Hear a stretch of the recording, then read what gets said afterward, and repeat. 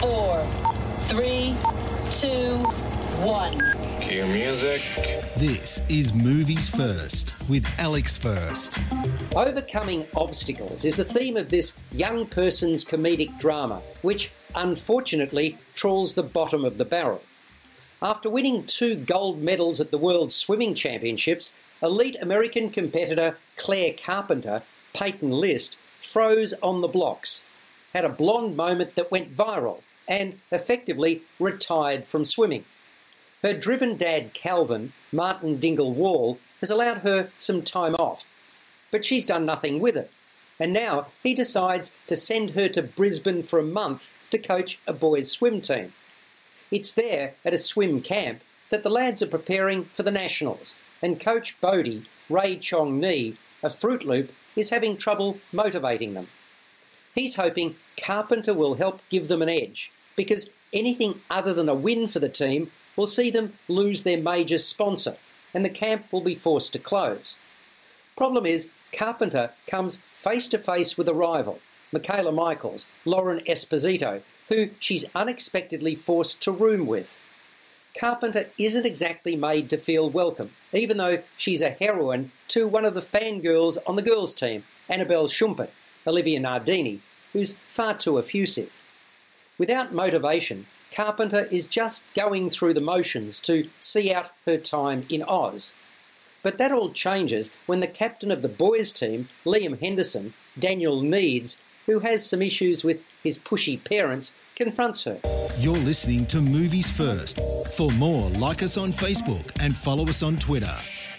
If treating children like imbeciles was the measure, then Swimming for Gold may be regarded as a good movie. However, as no right-minded person would, let's just say this is, in large dollops, all but an unmitigated disaster. Its target audience is young teenage girls, and generally they're far more intelligent than this movie gives them credit for. Basically, almost every plot element in the film is dumbed down or hammed up. Why? Surely, if a script and direction are good enough, the characters don't have to be exaggerated so they appear more like cardboard cutouts than real flesh and blood. The humour, antipathy and warmth should be natural and free-flowing, not stage-managed to within an inch of its life, so it looks and feels like manufactured pap. You can deliver messages, which Swimming for Gold does, without lowering yourself to the level of amateur theatrics. Frequently, it felt like the filmmakers, writer Eric Bergman and director Hayley McFarlane, were trying to deliver a staged panto. Much of the acting, in fact most of it, appears forced and totally disingenuous. Even the cut-in shots of a former queen of the pool, Susie O'Neill, known in her day as Madame Butterfly, looked manufactured. While I freely admit I'm not in the target demographic for this picture, over several decades I've seen and reviewed tween films, along with thousands of others, many of which I've enjoyed. The keys to the latter have always been a decent script and credibility, neither of which Swimming for Gold has.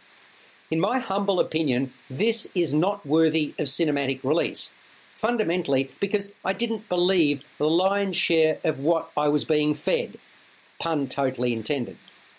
It scores a 3 out of 10. You've been listening to Movies First with Alex First. Available at Apple Podcasts, Google Podcasts, Spotify, iHeartRadio, or your favourite podcast player. You can also stream on demand at Bytes.com. This has been another quality podcast production from Bytes.com.